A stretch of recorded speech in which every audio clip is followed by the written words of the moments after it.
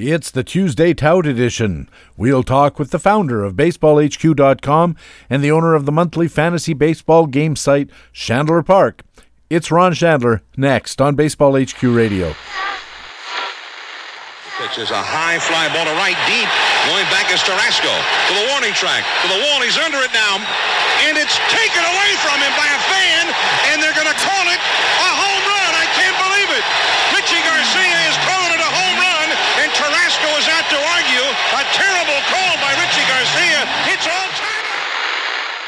Learn to play the winner's way, because Baseball HQ Radio starts right now. And here's your host from BaseballHQ.com, columnist Patrick Davitt. Hey, welcome to Baseball HQ Radio for Tuesday, May the 27th, show number 37 of the 2014 fantasy baseball season. I'm Patrick Davitt, your host, and we'll be talking with the founder of BaseballHQ.com and the guy who runs the monthly fantasy baseball game site, Chandler Park. It's Ron Chandler, and we'll be talking with Ron about how the monthly game works, some of its strategies and tactics, and players to target and avoid for June leagues. We'll also have a commentary from an expert at BaseballHQ.com, the best fantasy baseball website in the business. Our minor league minute is taking the week off, but we have the metric minute, and analyst Ryan Bloomfield talking about expected batting average for hitters. It's another big show. Thanks for joining us on the Tuesday Tout edition of Baseball HQ Radio. Hey, what do you say? We gotta talk some baseball.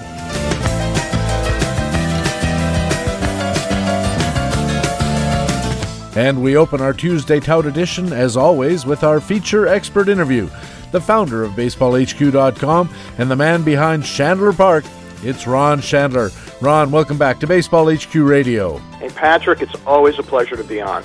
And it's always a pleasure to have you. I always start these interviews by asking how your expert league teams are doing. So how are you doing in your leagues? You can play in 3 or 4, don't you? Yeah, I'm in 4 different leagues. I'm glad you're asking me now because a month ago I would have had a really sad story to tell. But with players like Edwin Encarnacion and Dallas Keuchel on many of my teams, I've had a very, very good month of May.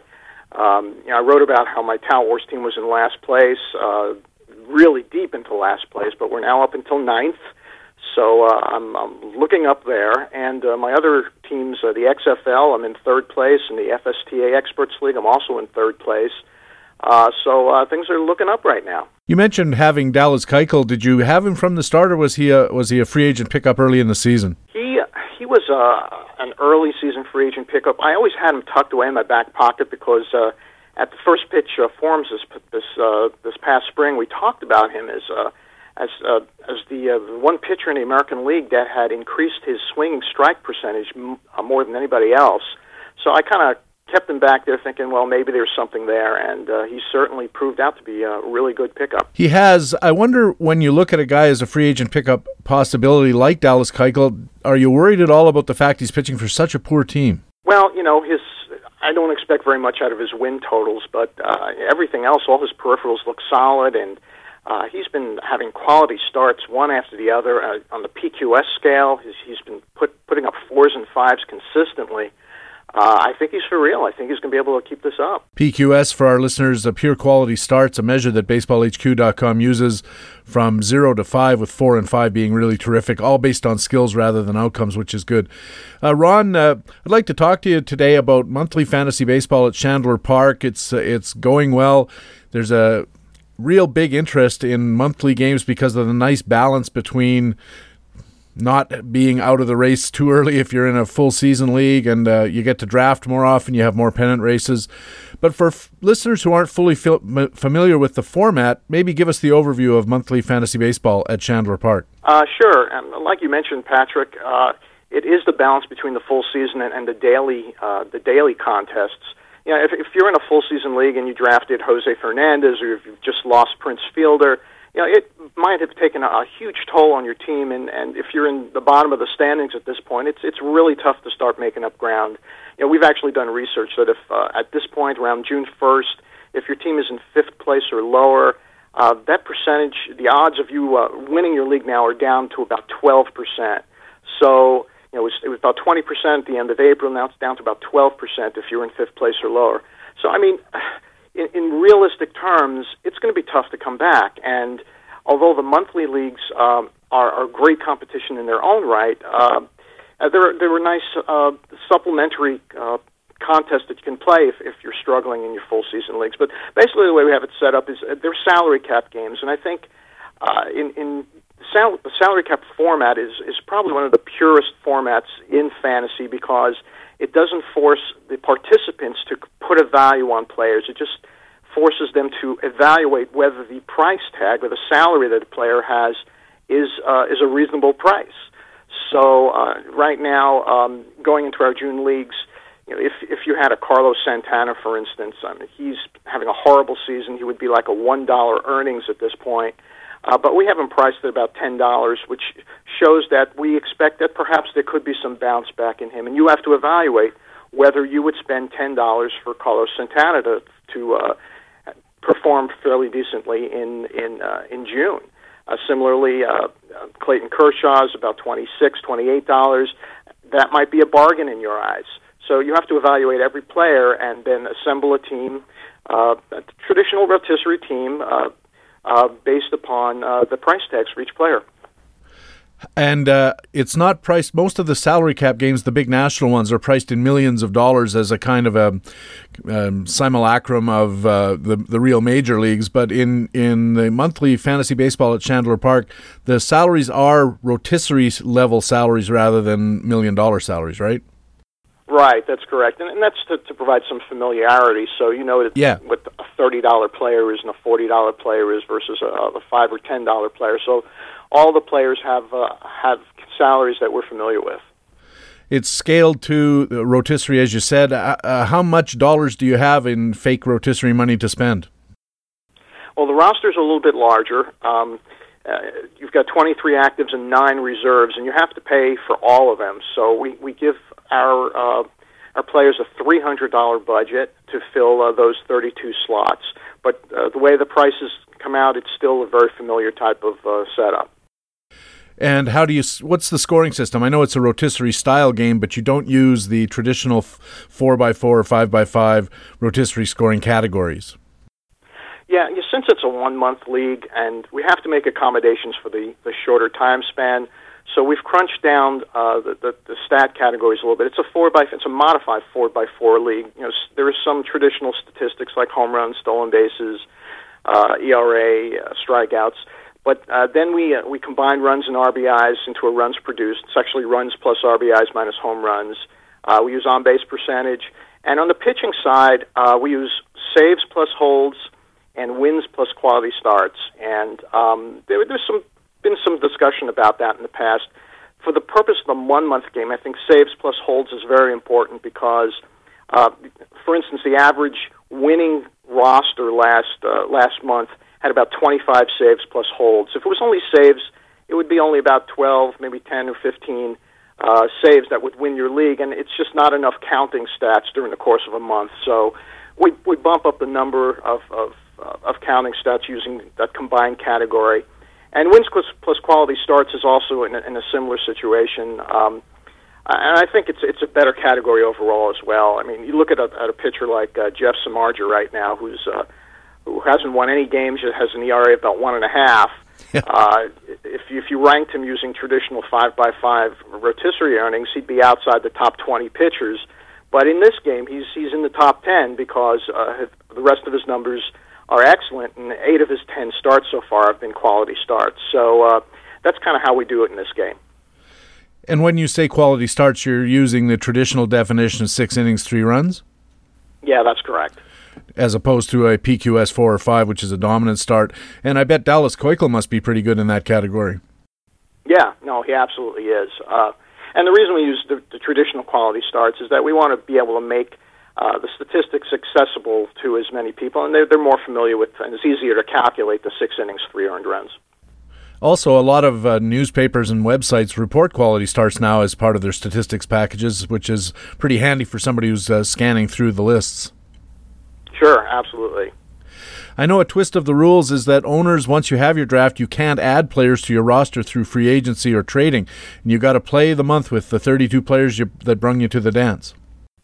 Yeah, absolutely. And we want to make this a bit of a challenge. You're trying to assemble 32 players who you think are going to do well over the course of 1 month period of time, and since you have the 9 reserve players, that gives you flexibility to activate and deactivate players during the course of the month. But I think if we allow people access to all the players in the free agent pool, it would get kind of muddied. It's more of a challenge if you have your 32 and you have to manage your roster within those limitations. Well, when you talk about managing your roster, what can you do? We have it set up that you make two moves a week, basically coordinated with each major league series. So, we don't have to worry about 2 start weeks and things along those lines. On Mondays and Fridays, you can activate or deactivate players into your 23-man active roster based upon, for pitchers anyway, who's pitching and who's not, and for hitters, opponents. So it's a lot of more tactical planning in this league, and it works out pretty well. So, Ron, just so I understand, every Monday you set your roster for the games that are Monday through Thursday, then you set your roster again Friday for weekend series that run Friday through Sunday? Sure, and major league teams do it that way too, so that's what we do as well. And is there any allowance made for the occasional weekend series that runs into Monday because of a holiday or Memorial Day or something like that? No, we don't do that. It's strictly Monday through Thursday and Friday through Sunday. Now, you have standard rotisserie position requirements. How did you determine position eligibilities, and do they change within the year? Yes, they even change during the month. It's standard rotisserie, 20 games coming into the season and 5 games during the season. So if you've got Sean Rodriguez suddenly qualifying at second base, you can use him at second base as soon as he does qualify. I see. And the leagues are all 15-team mixed? Yes, all 15-team mixed, correct. And I know you have, is it 3 structures for entry fees with, of course, prizes to match? You can come in at $9, $39, or $199, depending upon how confident you are in your abilities to play these out. And the prize structures are interesting.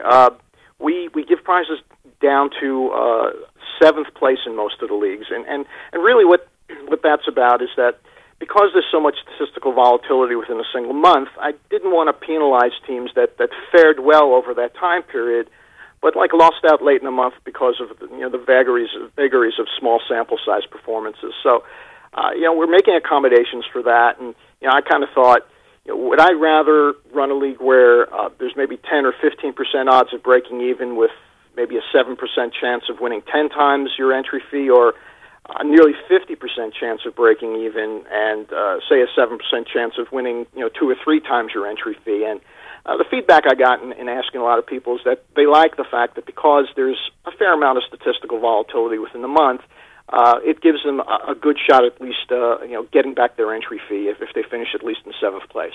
And they get to try again the next month, which is good to keep everybody interested and going. It's Baseball HQ Radio, Patrick Davitt, with Ron Chandler, the founder of BaseballHQ.com and the new ChandlerPark.com, and we're talking about monthly fantasy baseball at Chandler Park. Ron, you had some test leagues last year, and you've had a live season, a month of April of this year, and now May is in its final days, so I'd like to talk about what you've seen in outcomes, strategies, tactics, patterns of play, and so on. And I'd like to start with an email you sent to your Chandler Park members recently that a lot of leagues were being very tight and very competitive. And I'm wondering if you've noticed or if you've checked to see if the number of really competitive leagues versus runaway winners is a lot different than you see in traditional full season leagues. Well, I'm not so sure if we can make that comparison. Since this is a fairly new format, a lot of players now are kind of still feeling the way around, and there are varying skill levels. So what I'm finding, actually, is that the lower-cost leagues tend to have a wider spread of standings, but those people who are investing a little bit into the higher-priced leagues, they're more astute players, I guess, and the standings are a lot tighter in those leagues. In one of the gold level, the $199 leagues that we're running, from 1st to 10th place is separated by about 5 points going into this week. So it's very competitive, and it would take just 1 or 2 moves during those transaction periods to shift the standings. So it's interesting, and it's a lot of fun. I know you've been looking at how various owners are approaching the game strategically. You've asked some of them to write for Chandler Park and explain what they're doing. What approaches have you seen you think are the most common as far as the strategy of the game? I think the way players are using their reserve list is interesting. Because you get to set your lineup twice a week, you want to be able to make sure your pitching staff in particular have starting pitchers who are going during that period of time. So I see a lot of people stocking 6 or 7 of their 9 reserve spots with pitchers and running those pitchers in and out as they have starts coming up. So that's probably the most common thing that I've seen people doing. And have you seen any outliers? Regular full-season fantasy baseball has a lot of strategic innovations over the years. You had the Lima plan. There's offense-heavy plans like Lima Extrema and Labadini and the Santana plan and so forth. Have you seen any unorthodox strategies in the monthly fantasy games at Chandler Park?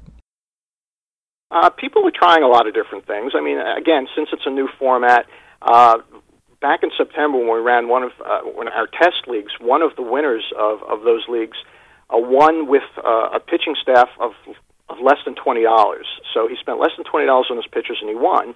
And and again, it all depends upon which pitchers you select. So and that might have just been a lucky month. But people have been trying different things.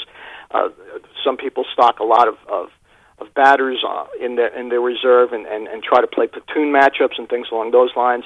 Probably the most successful type of strategy is to play the schedule.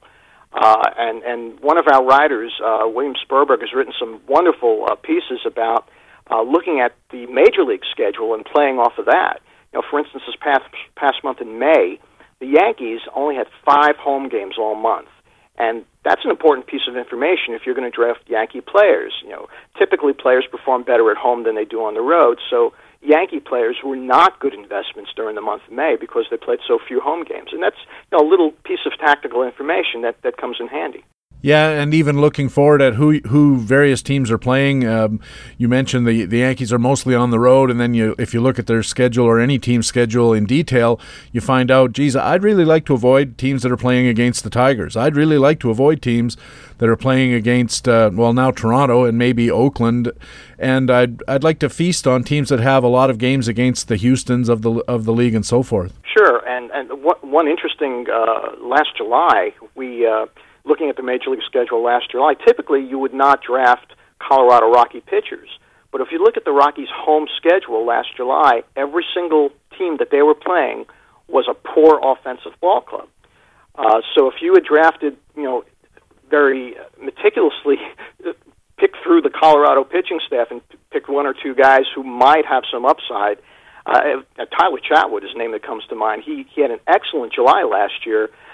Because they were on the road for a good part of the month, and when they were home, they were facing low-level teams. So, again, the Major League schedule provides some great insight in picking good players. And that seems to lead to the idea of figuring out which guys you want to roster when you do your draft process. The obvious approach is to say, well, player X is at $19. I think he's a bargain at that price.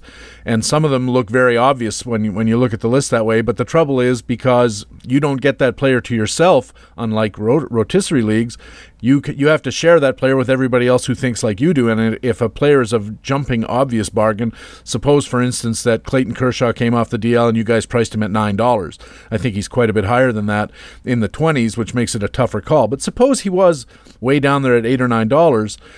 Everybody would take Clayton Kershaw, so you derive no advantage from it. And so the trick is to find the guys who are going to be good bargains that nobody else is going to agree with you on. Earlier this year, I talked with Gene McCaffrey about the strategy for full-season salary cap games, and he called some picks self-defense picks, which is the players you have to pick because you know everybody else will. Kershaw, in my example.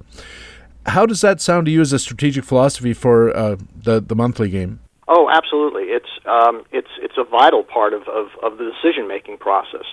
When you're drafting your teams, you have to look for the good bargains and pounce on them. For instance, going into June now, Anibal Sanchez, who had been hurt, is priced at $10, which I think is a great bargain going into June. His first start or two off the DL has been pretty good, and I think he could return $20 worth of value. A guy like that, I think you have to put on your team if you're convinced that he's going to continue pitching well. You can call it a self-defense pick, if you will. But I think those guys have to be on your roster when you start the season. Now, during the season, you can use that tactically as well, especially late in the month when you're either when you're at the top of the standings or near the bottom of the standings. For instance, Todd Zola wrote a piece for us last week looking at Trevor Rosenthal. There was a report on the site that allows you to see the ownership percentages of every player in your team, in your league, and overall. And Rosenthal was on about 50% of all the teams competing this past month. So if you're behind in the standings and you're trying to pick between Rosenthal and another reliever, it might make sense to try to find some other guy who might perhaps surpass Rosenthal in statistics over the next scoring period.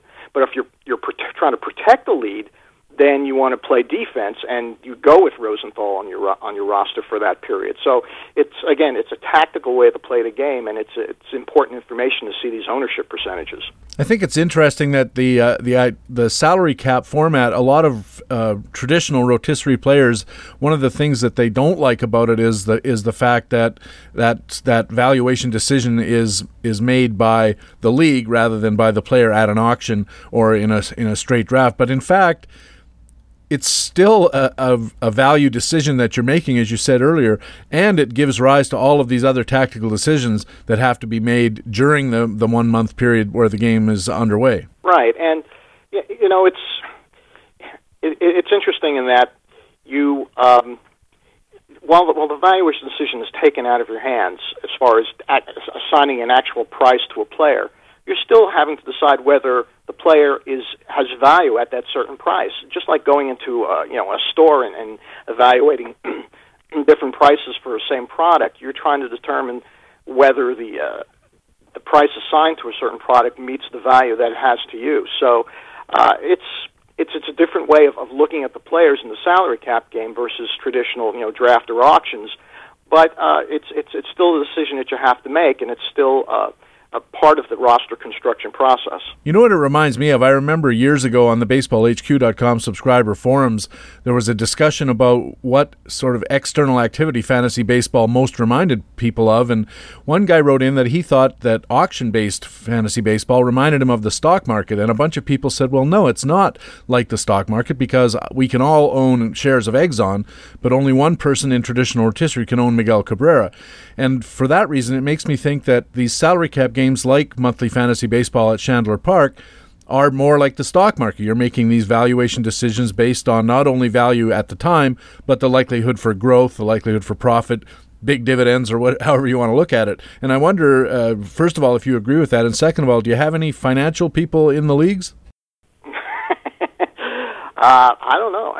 We have quite a few people who are playing right now, but I don't know who they are. But yeah, I mean, your comparison is right on point. And we've often compared playing fantasy to playing the stock market. In fact, years ago when Major League Baseball was accusing us of running gambling operations here, we always tries to liken fantasy to playing the stock market because it's a similar type thing. There's unknown.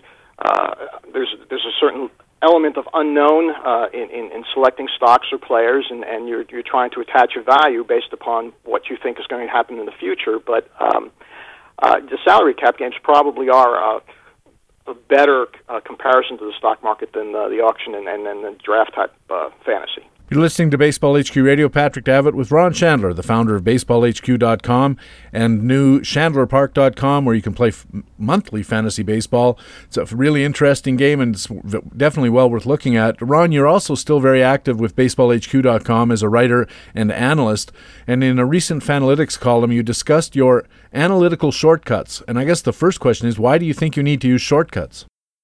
Because I'm busy, Patrick. Yeah. We're all busy. We all got so many things going on, and for some reason, my discretionary time seems to be dwindling every year, and so I'm trying to find ways to maintain the value that we find with the tools at BaseballHQ.com while not having to spend as much time putting together all these reports. So, Yeah, I put together basically, these are like back-of-the-napkin type things that when I have to make some quick decisions during transaction periods, I can just jot a bunch of names down, and I know exactly where to go on the website to get the most important information and pull it together quickly so I can make some quick decisions. My favorite tool on the site right now is the Pitcher Matchups tool. It's an exclusive tool that BaseballHQ.com has developed. It's kind of hidden on the site under probable pitchers under teams, so you have to look for it a bit. But boy, is it a help when you're trying to figure out who you want to stream in for the weekend's games and for the week's games. It must be fantastic for the monthly game. Oh, absolutely. I mean, I rely on that almost exclusively when trying to set my lineup for each scoring period. In another earlier column, Ron, you said that you've made peace with PEDs, which is something of a controversial topic, and you said in the column that the real drug is the money. What did you mean by that?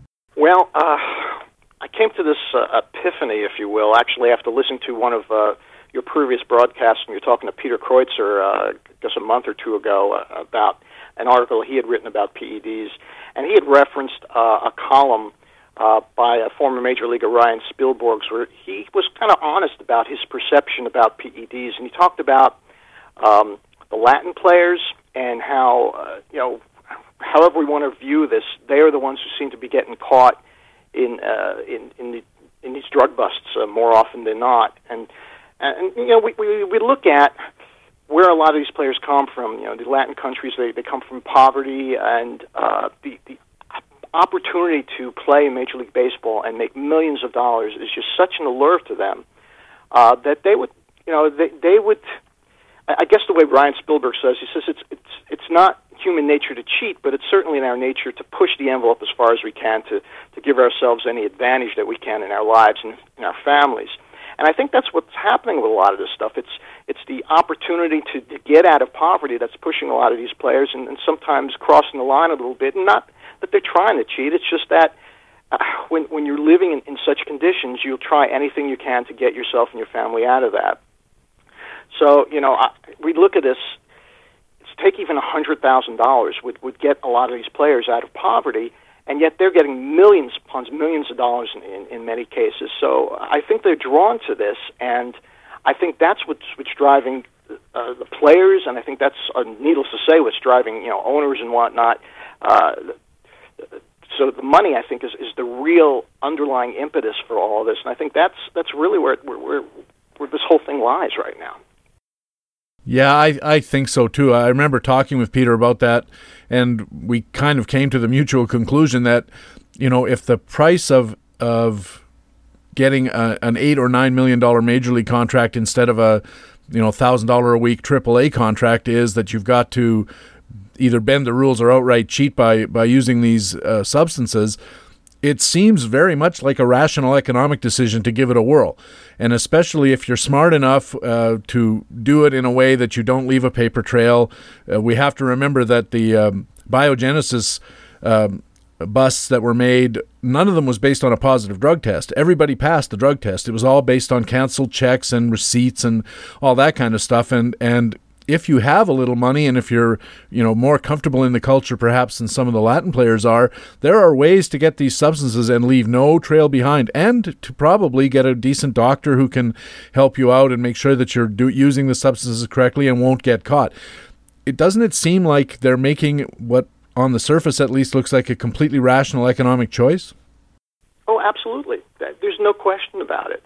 And the culture in these Latin countries is that getting to the States to play baseball is an absolute goal, and if you don't make it, there's like a stigma attached to you. So they're conditioned to do whatever they need to do to get to the States.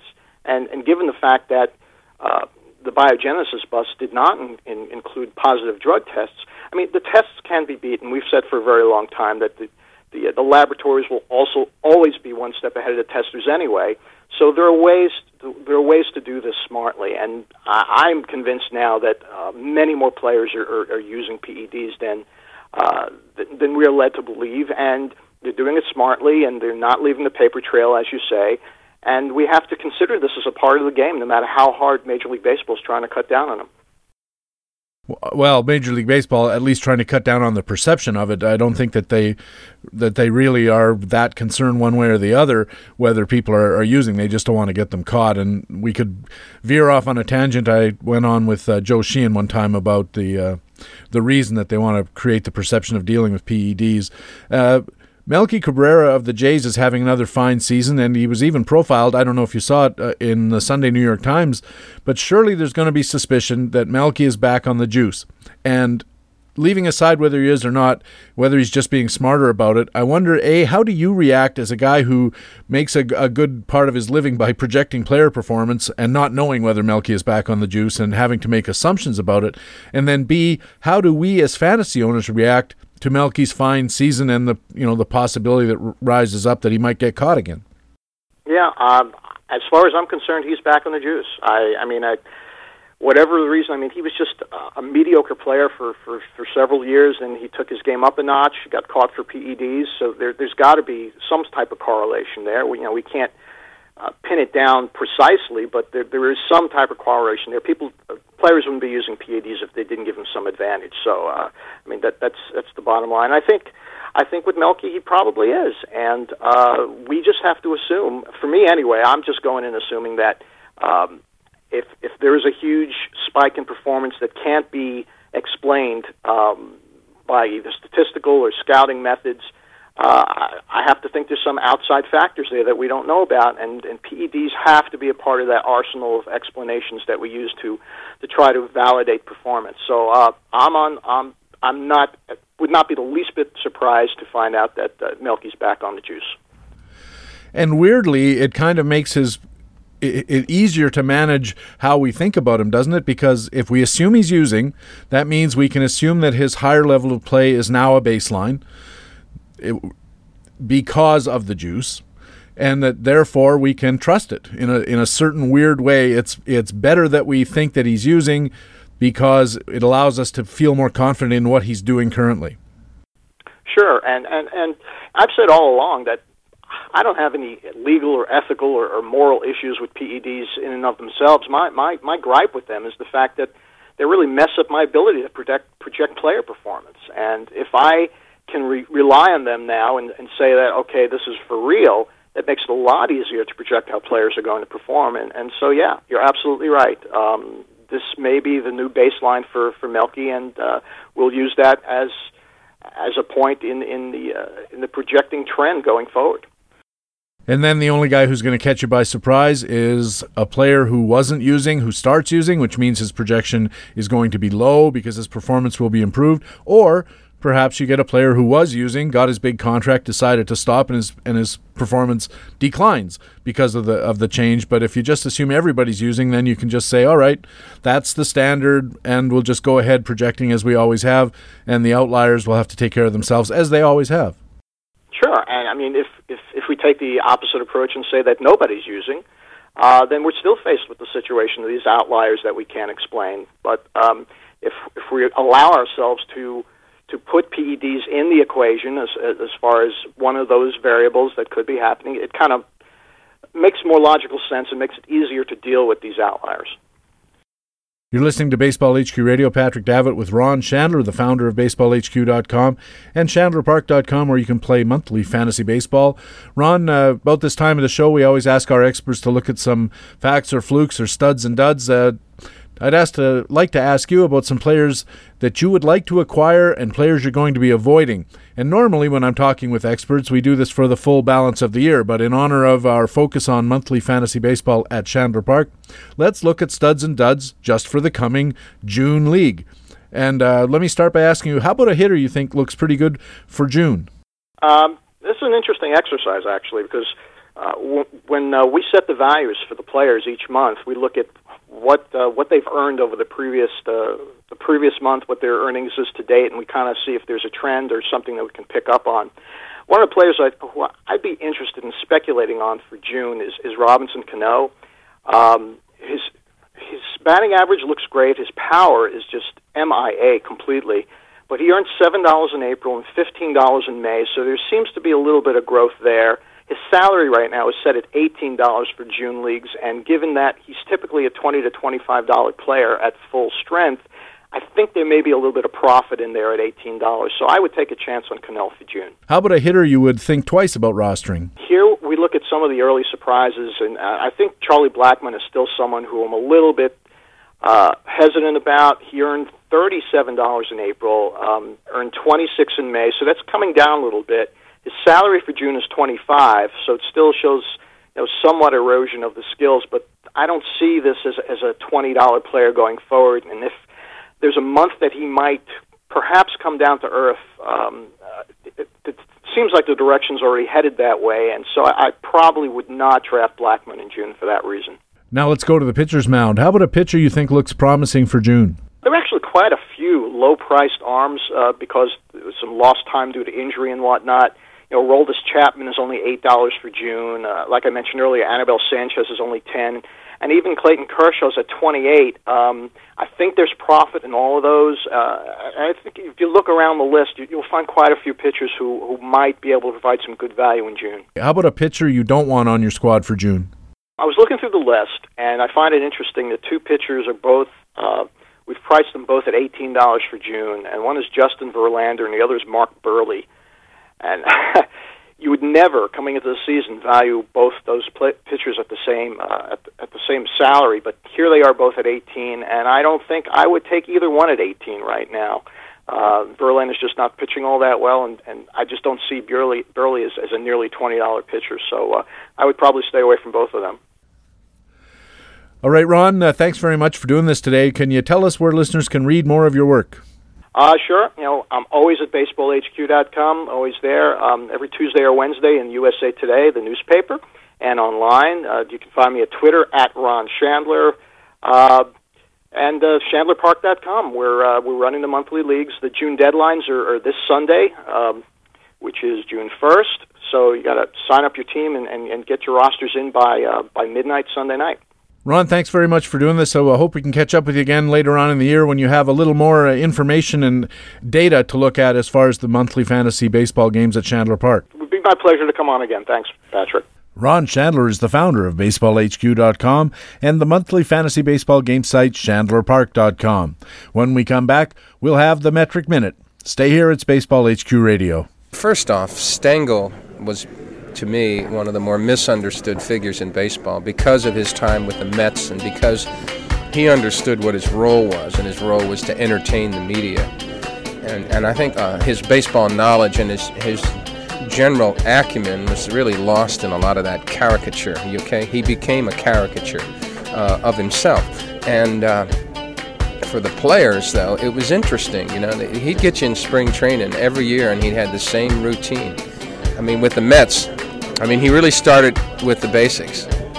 He went over to the bag and he reached in there and he pulled out a ball and he said, "This is a baseball." That's where we started. Baseball HQ Radio.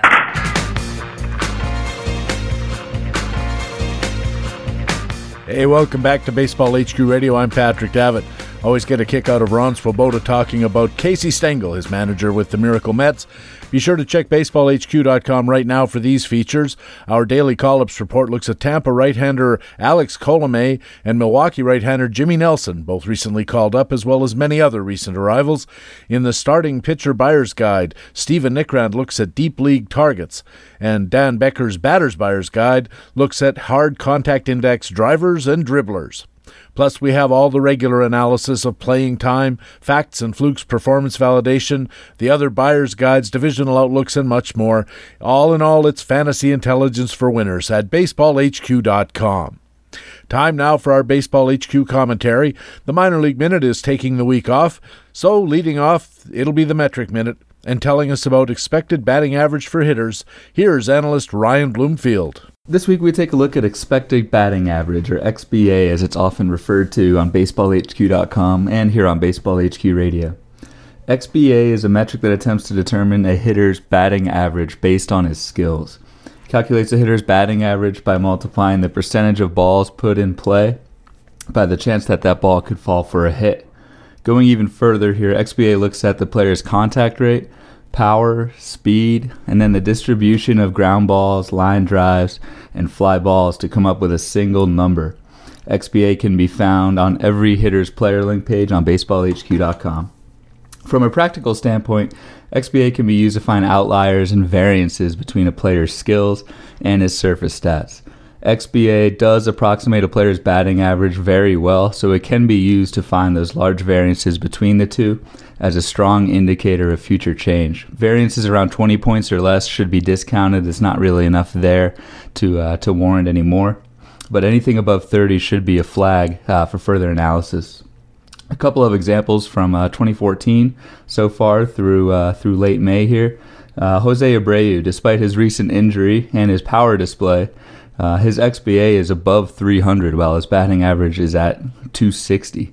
So expect that to actually go up, and from a batting average standpoint, see better results there. Elvis Andrus is another guy. His expected batting average is just under 300, while his surface batting average is below 250. That's a big variance. Expect that to go up. A few guys where XBA says they're performing a little bit better than they should. Brett Gardner is one guy. He's hitting 300 off to a great start, but XBA doesn't fully believe in it. His XBA is down near 250. Juan Uribe, another guy, hot start, expected batting average is about 50 points lower than his surface batting average, so we're not too confident that start's going to continue. So you can look at cases like this when evaluating a hitter's batting average and overall skill set, especially as we're about a quarter of the way through the season, to see what may be a fact or a fluke. So be sure to look at a player's expected batting average to see if there may be a shift here in the future. For Baseball HQ Radio, this is Ryan Bloomfield with BaseballHQ.com. Analyst Ryan Bloomfield writes regularly for BaseballHQ.com and talks about various site metrics and how to use them every Tuesday here at Baseball HQ Radio. And that's Baseball HQ Radio, the Tuesday Tout Edition for May the 27th. Thanks very much for taking the time to download and listen to show number 37 of the 2014 Fantasy Baseball season. I also want to thank our featured guest on this Tuesday Tout Edition, the founder of BaseballHQ.com, and the guy who's running the new monthly fantasy baseball game site, Chandler Park. It was Ron Chandler, and of course, without Ron, there would be no Baseball HQ and certainly no Baseball HQ Radio podcast either. So I always say thanks to Ron Chandler, and I also want to thank our commentator from BaseballHQ.com, the best fantasy baseball website in the business. Analyst Ryan Bloomfield was our Metric Minute commentator, and Ryan does a great job as well. I'm Patrick Davitt. I hope to see you on the BaseballHQ.com subscriber forums. And remember, please tell your friends about Baseball HQ Radio and take a second to go to iTunes and add to our 4.8-star rating. It all helps. Also, check out Baseball HQ on Facebook, and we have a Twitter feed at BaseballHQ. You can also feel free to follow my personal Twitter account at Patrick Davitt, and we'll keep you up to date. As soon as the new show comes out, you'll be the first to know. Thanks again for listening. We'll be back again Friday with our News and Notes edition, featuring League Watch news reports, our weekly talk with Todd Zola, pitcher matchups, master notes. Oh, it's a great show, and next Tuesday it'll be another Tuesday Tout edition of the podcast with fantasy baseball intelligence for winners. It is Baseball HQ Radio. So long.